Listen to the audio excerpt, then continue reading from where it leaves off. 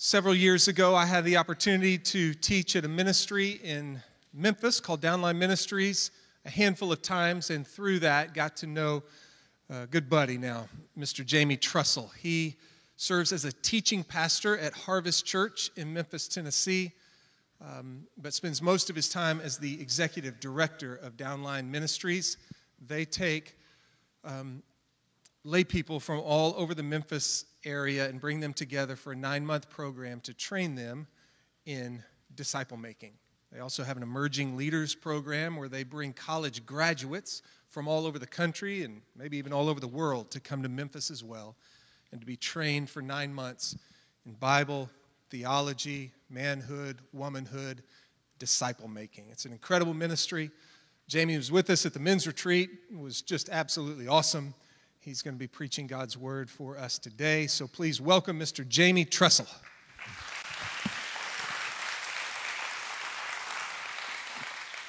All right, well, thanks, Mitch. Good morning, Redeemer.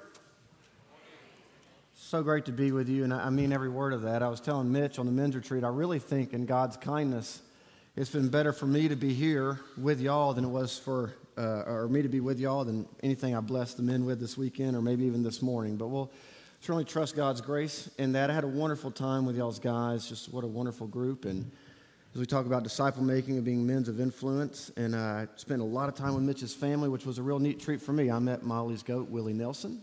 I've never done that before. And I feel like if you spend time in a cage with Willie Nelson, you're kind of in. So I feel part of the group at this point, and really excited to be here preaching God's word. However you would access God's word this morning, meet me in Matthew chapter 11. Matthew chapter 11, verse 28. Before we get there, and by far the least important part of our time together, just to maybe make us feel at home with one another, I grew up in Auburn, Alabama, don't hold it against me, and graduated from Auburn University, and grew up in a home certainly that valued church, valued God, and I would have had a working knowledge and belief in God's existence, but did not come to any sort of saving faith in Jesus until I was age 16 on a mission trip in Venezuela. And so some of my friends were part of this youth group at a church in Auburn, and they told me they're going to Venezuela one summer. And I love to travel then, love to travel now. And I was going, I'd love to go to Venezuela. They're like, well, it's a mission trip. And I go, ugh. And I said, okay. And they said, yeah, it costs like $1,500. And well, I don't have the money anyways. They said, oh, don't worry about the money. They said, if you just write people letters and tell them you're going on the trip, then they send checks back and you get to go for free. And then I'm going, this is brilliant. So that was my introduction to support raising, which I kind of thought was Christian money laundering, and I thought it was fantastic. And so I did it. Right, I wrote 20 letters, and I mailed them out, and checks started coming back in, and I was sitting at my house opening the mail, and there was all this money, and I'm going, I could do this for a living. And so God had other plans, so I go on the trip. First day on the trip, we're having this team meeting, and you have to fill out a time slot to share your testimony. I was going, I don't have a testimony. Now, in any room I've been in, I've never been the smartest, but by God's kindness, I've rarely been the dumbest. So I looked at the list, and I thought, you know what? I'm going to sign up last. Because if I go last, I can listen to everyone else share their testimony. And by the time it's my turn, I'm going to have something to say. I'll know what a testimony is. I'll know the things I'm supposed to say, things I'm not supposed to say. So that was my plan, and I did it. Last slot on the trip is me. So we go the whole week. And during the week, He's working on me, right? We're building stuff. We're in this Venezuelan little town, and we built this like 10 by 10 concrete house, cinder block house for this lady, just mud, dirt floor. And she's out front just weeping, saying, I can't believe I live in such abundance. And here I am, a 16-year-old, right, from Auburn, Alabama, listening to her talk about abundance. And I'm sitting there looking at her going, man, this is not adding up. And so my wheels are turning. So anyways, fast forward, into the trip. It's my turn to share. So I'm a red-blooded Southern male, full of courage. I go and hide in the bathroom. So now I'm going, if I stay long enough, I can outwait my time slot and we'll have to move on to something else. So I just stay in there and wait and wait and wait. I don't know what they were thinking, but I come back out and the entire team is still sitting there. So I climb up on this 4-foot cinder block wall outside of El Renuevo, Venezuela. and I start to embark upon this facade of a testimony. I get about one sentence in. I still remember looking at my buddy Will McLean, who was seated probably in this area. And I said, man, I don't know what any of this is, but I want it. And in that moment, firmly believe that God brought me from death to life, revealed the person and work of Jesus to me.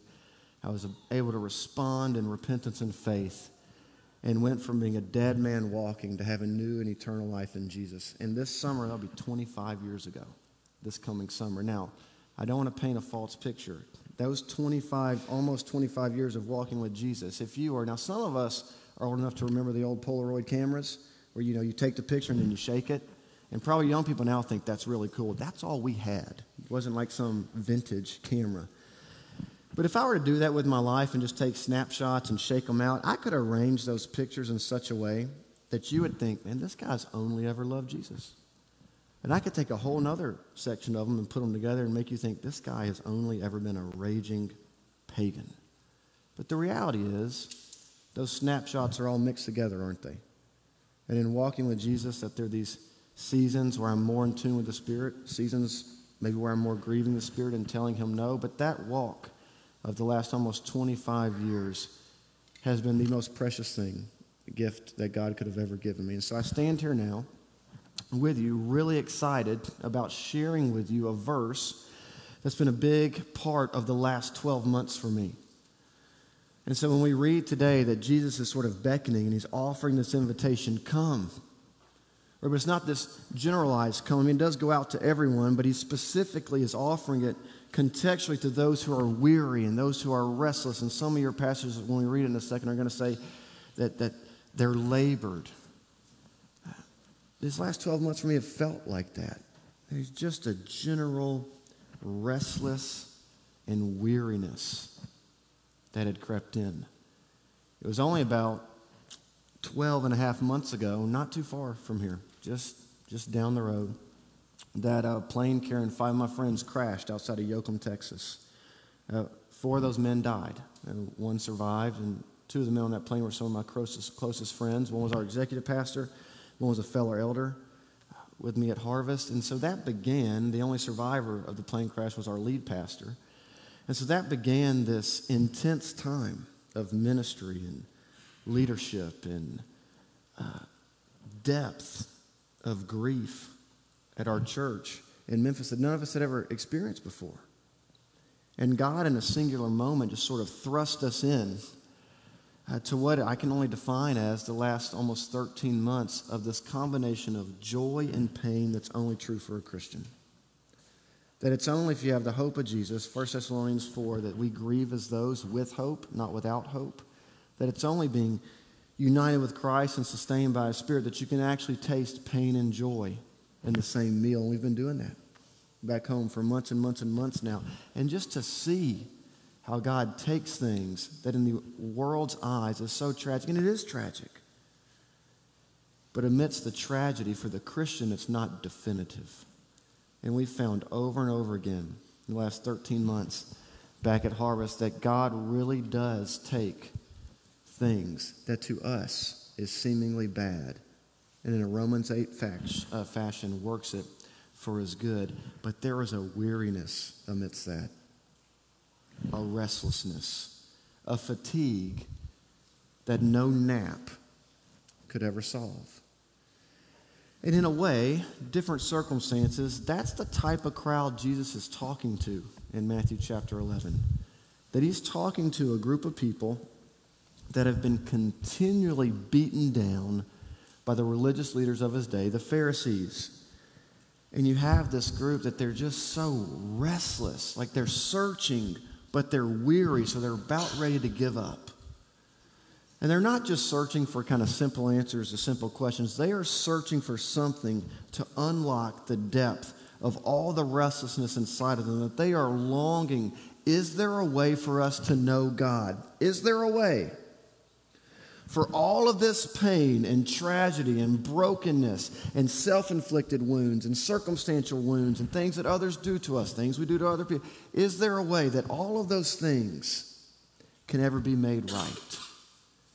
And it's to that type of person that we pick up the dialogue, and we pick it up kind of mid-paragraph, which isn't the best way to study the Bible, but we'll situate it contextually here in a moment. But we pick up this singular statement, this invitation in Matthew chapter 11, verse 28, when he says, "Come to me, all who labor and are heavy laden, and I will give you rest." That's Matthew 11, 28.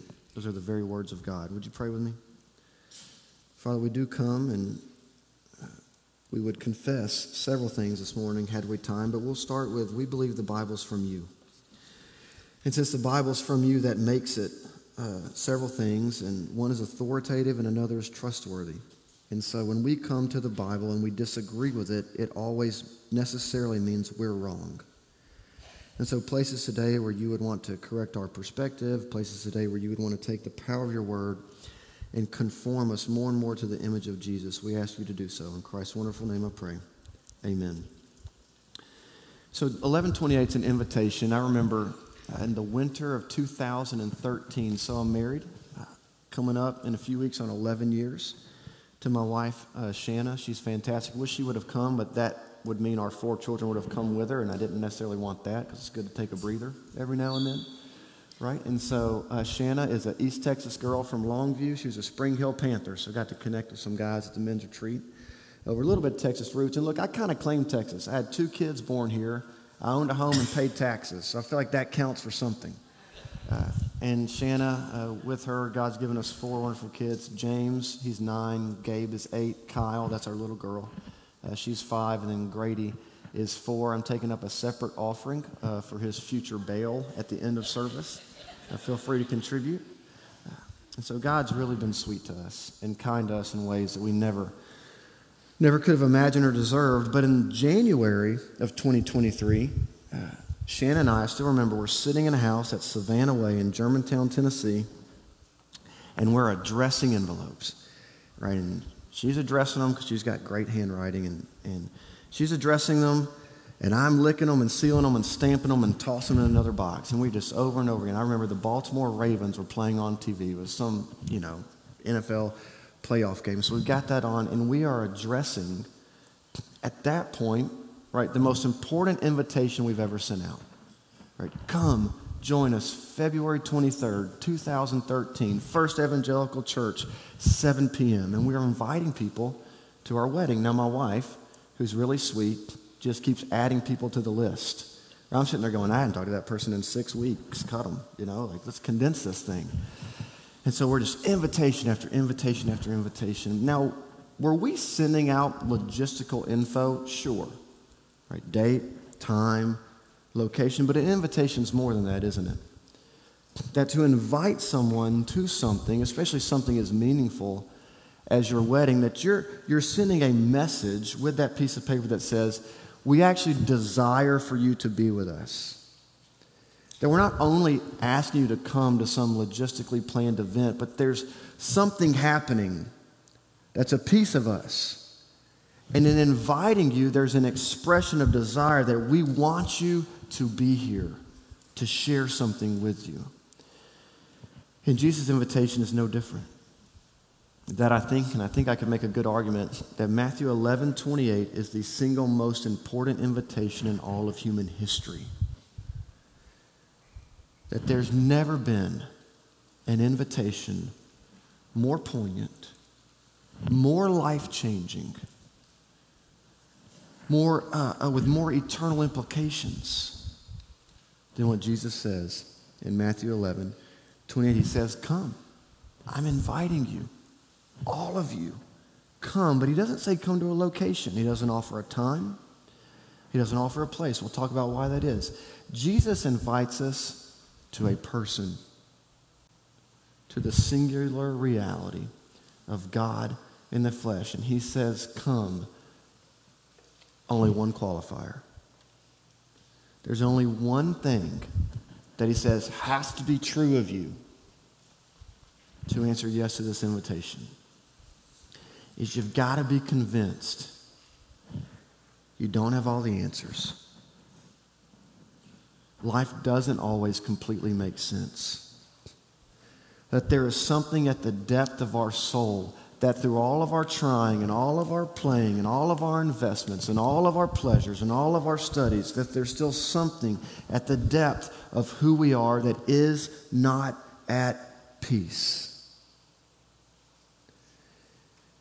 He says, hey, if you have been running on the treadmill of validating yourself and proving yourself and wanting others to look at you and say, your existence makes sense because of all of your accomplishments. He says, if all of that stuff has worn you out, and if you find yourself going, I can't do it anymore, he says, come. It's the only thing needed for you to respond to the invitation. So back up with me. Let's situate it a little more contextually. Verse 27. Let me read 27 down through 30. It says, all things. So he's going to give us, right? So if you're invited to meet a person, probably the most natural question to ask is, who am I meeting and what are they like? I need some context here that who is this person that's inviting me to himself? So verse 27, he says, all things have been handed over to me by my Father. No one knows the Son except the Father. No one knows the Father except the Son, and anyone to whom the Son chooses to reveal himself. Now, there are going to be two moments in this passage, 27 through 30, when Jesus tells us a little bit about who he is. Now, one is going to be, in a sense, positional. That he is saying, I am God in the flesh. That's what verse 27 is saying. He's saying, I and the Father am one. If you want to know who you're coming to, that you are coming to God himself when you're coming to me. That you're coming to the one singular reality where God becomes man to bring mankind back to God. He says, this is who you're coming to. I've got all the power over all of creation. Now, in some ways, that's pretty interesting. In other ways, that might be pretty terrifying. An invitation from God himself. God, do you know who I am? Not on the outside, but do you really know me? My thoughts, my perversions, my vocabulary, what I've thought about other people that sit in church with me? Me? I don't know if I want to go before that God. You've got all power? That could be a pretty scary thing. So this is this positional, come to me, God in the flesh. And that would be really scary, except skip down to verse 29. What else does he say about himself? He says, take my yoke upon you. We'll talk about that. Learn from me, for, he says, what's true about him? I am gentle and lowly of heart. Gentle and lowly of heart. Dane Ortland wrote a book, 4 or 5 years ago now, called Gentle and Lowly. In that book, Gentle and Lowly, he takes this verse, centers a whole book around it. He makes this claim, and I think he's right.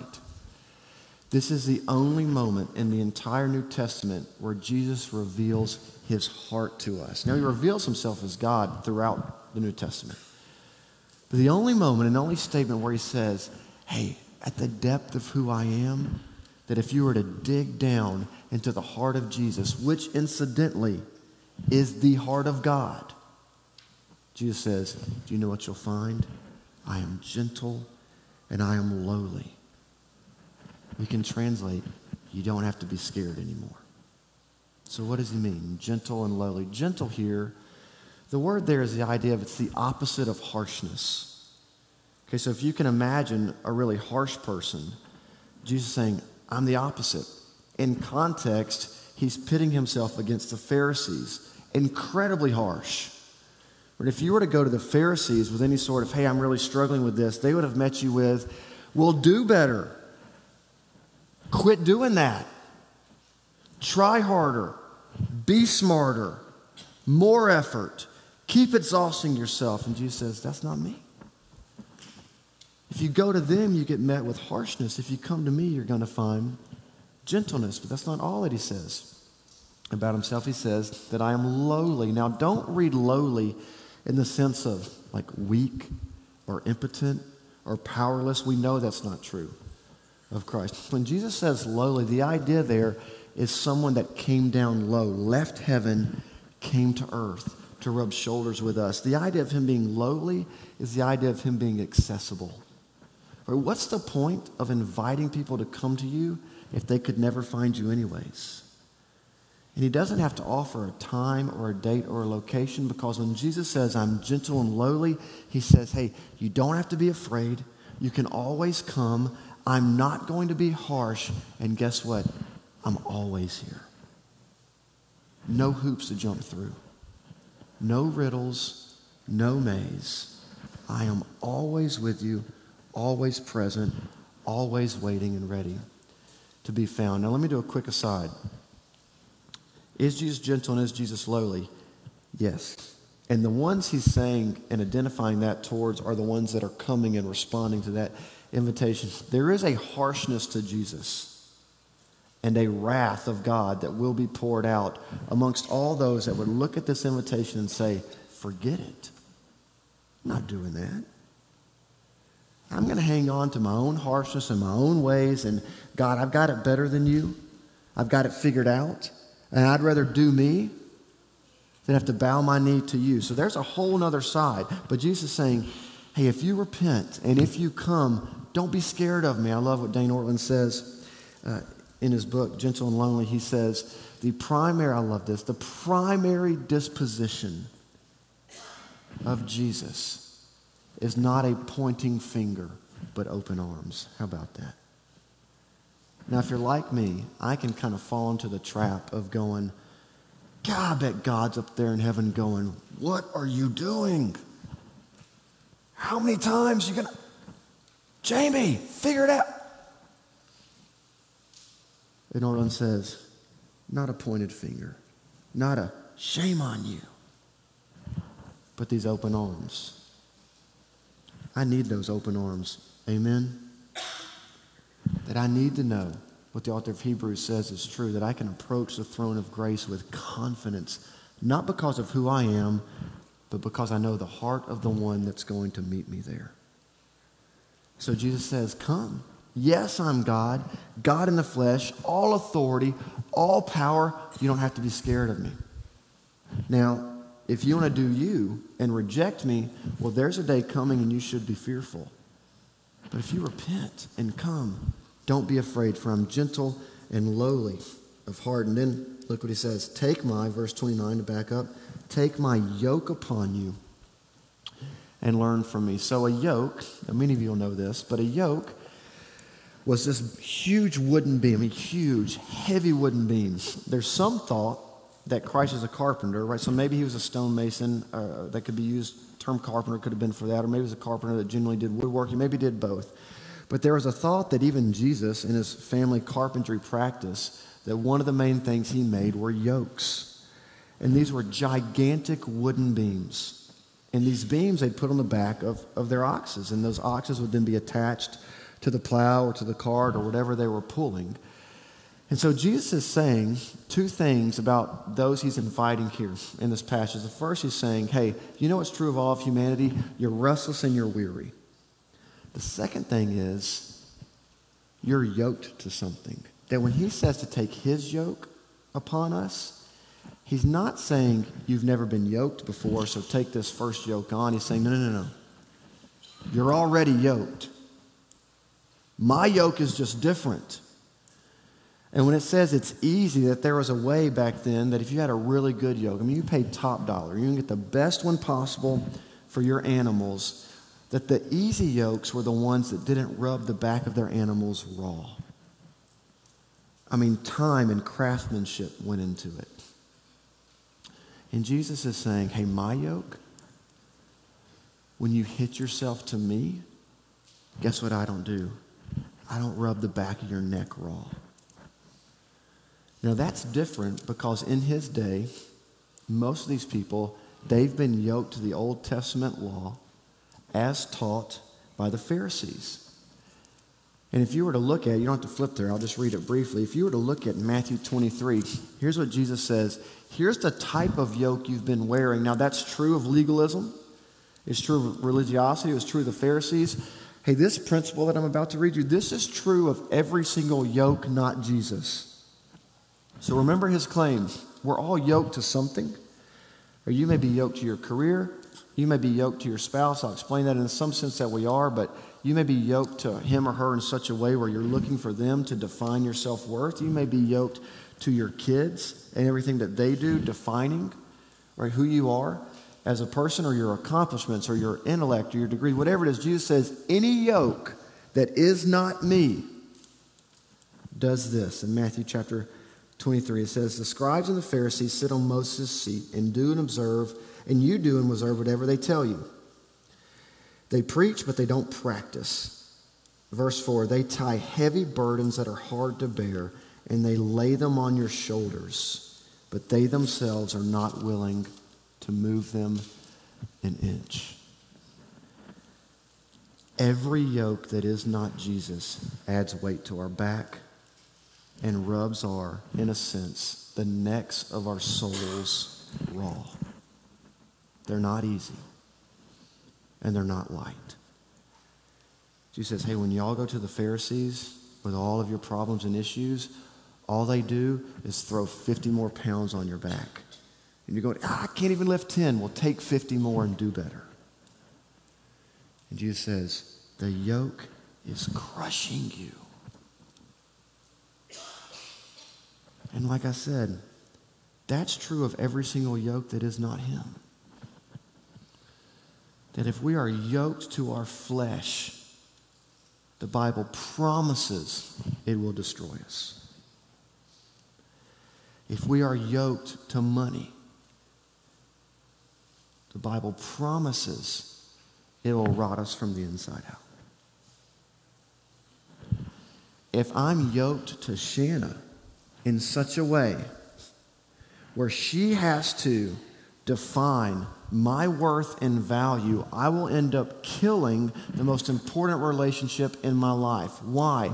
Because none of those things are able to bear the weight of the yoke we put on them.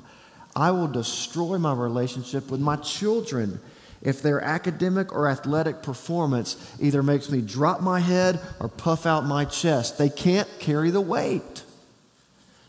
And the relationship Jesus is trying to get us to see here is there's a correlation between our restlessness and what we're yoked to. So the more we're not yoked to Jesus, the more restless we are. The more we hitch ourselves to all these other wagons, we will find nothing but fleeting peace. We'll grasp at it and never find it. And we will go to bed every single night. And you know what we'll feel? Gosh, my back and my neck are raw. And Jesus says, but they don't have to be. Like if you're just tired, I don't know if I should talk about this in church. Oh, well, I'm a guest preacher. Send Mitch your emails. There's a band we hosted them at my fraternity house when I was in college called Cross Canadian Ragweed. They're out of Oklahoma. And they've got a song that just said, sick and tired of being sick and tired. And that's some of you this morning. And here's what Jesus wants to know. How tired are you really? Like, are you going to leave this morning and go right back to thinking that if you can just get one more promotion, then the turmoil inside is going to go away? Are you going to leave here still believing that if my spouse would just acknowledge my own greatness, then I will be completely fulfilled? Are you still going to leave today thinking one more Bible study, one more tithe, one more prayer, one more scripture memory, and I'll be good to go with God? That's a yoke that's going to leave my neck and your neck completely raw. It's interesting when Jesus sends this invitation. I got to be careful here because everything I'm about to say is important for the Christian. But when Jesus sends the invitation, you know that he doesn't say, hey, come unto substitutionary atonement. Come unto divine election. Come unto justification. Come unto church. He doesn't invite us to any doctrine and any performance. He invites us to the only person that actually make the doctrines mean something. And he invites us to the person that do we do works? Yes, but it's because he loves us, not because we're trying to earn his love. And I wonder, in church, it was true of me this year, when I looked up, 6, 7 months ago. And I wonder, at some point along the way, I was coming to a lot of good things, scripture, study, my wife, my kids, my church, good things. But it's been a long time since I felt like I really just sat down and came to Jesus himself. Just to sit. Just to trust his promises, to know. Strip everything else away, and he's enough. And that's the invitation that he gives. Come unto me if you're weary and heavy laden. Let me close down with this. That when Jesus makes this, and I just learned this recently in my study, kind of preparing for this passage, that when Jesus makes this invitation, come unto me all who are weary and heavy laden, this isn't the first time we see it. In fact, this is one of the numerous times that Jesus is actually claiming to be God. The exact same invitation is given to the nation of Israel in Jeremiah chapter 6, verse 16. Just listen to it there. It says, "Thus says the Lord, stand by the roads, look for the ancient paths where the way is good, walk in it, and find rest for your souls." And so in the Old Testament, the Lord Yahweh is saying, there is a path and it is good and it brings rest. And in Matthew 11, you know what Jesus is saying to all these Old Testament experts of his day? I'm the path. I'm what you're looking for. But be careful, because I didn't read the last verse in Jeremiah chapter 6, verse 16. You know the nation's response when God offers that invitation? They say back, we will not walk in it. And Redeemer, I would tell you this. There's urgency to this invitation. That this life that you and I are in is a vapor and a mist. There is urgency in the response. Because there's a day coming when those that never come, though they will come, but it's not going to be gentle and lowly Jesus. And so my exhortation to you is, for as much as today is today, come. Lay it down. Toss the yoke off and put his on. And he's the master carpenter. He has hewn it and shaved it and sanded it and stained it, and it's not going to rub us raw. It's going to sit right there and give us continual rest. So when we leave this week, just know, guaranteed, we walk out of these doors, there are 1,000 invitations that are coming our way. All right, so my flesh this week is going to invite me to indulge. Or my impatience is going to invite me to rage and to blow up. My bank account is going to invite me to actually try to give a little less so that the Trussell family can have a little more. And my career and who I am in public is going to invite me to make sure that I know it's the approval of people that determine who Jamie is. All these invitations are coming. And they all are back-breaking, neck-rubbing yokes. But there's a greater invitation. And that greater invitation says, hey, you don't have to indulge your flesh, for in my kingdom there is pleasure forevermore. Hey, you don't have to withhold, for it's more blessed to give than to receive. You don't have to lose your patience, because in the anger of man is never found the righteousness of God. There's a greater invitation, Redeemer. And it's my hope and prayer that if you know Jesus, that you'll take him up on the invitation moment by moment and let him bring peace and rest. And if you don't know him, that the ultimate yoke that you are chained to, which is sin and death and destruction, that you will finally say, Spirit, set me free. You might be like me on a concrete wall in Venezuela saying, I don't even know what all this is. But this yoke that sets me free, that doesn't break my back anymore, I want it. Would you pray with me? Oh, Jesus, we're so grateful. We're grateful for open arms and not a pointing, wagging finger. And just so thankful that there is an alternative to ourselves. That we're not left to just figure this out and to keep strapping on weight and be stooped over from the heaviness of this life, that you offer us this invitation. And we don't have to be scared of you. And you're not going to meet us in shame and, these questions of, hey, what took you so long? You don't do that, God. You're just going to meet us with open arms that says, let me get that off of you.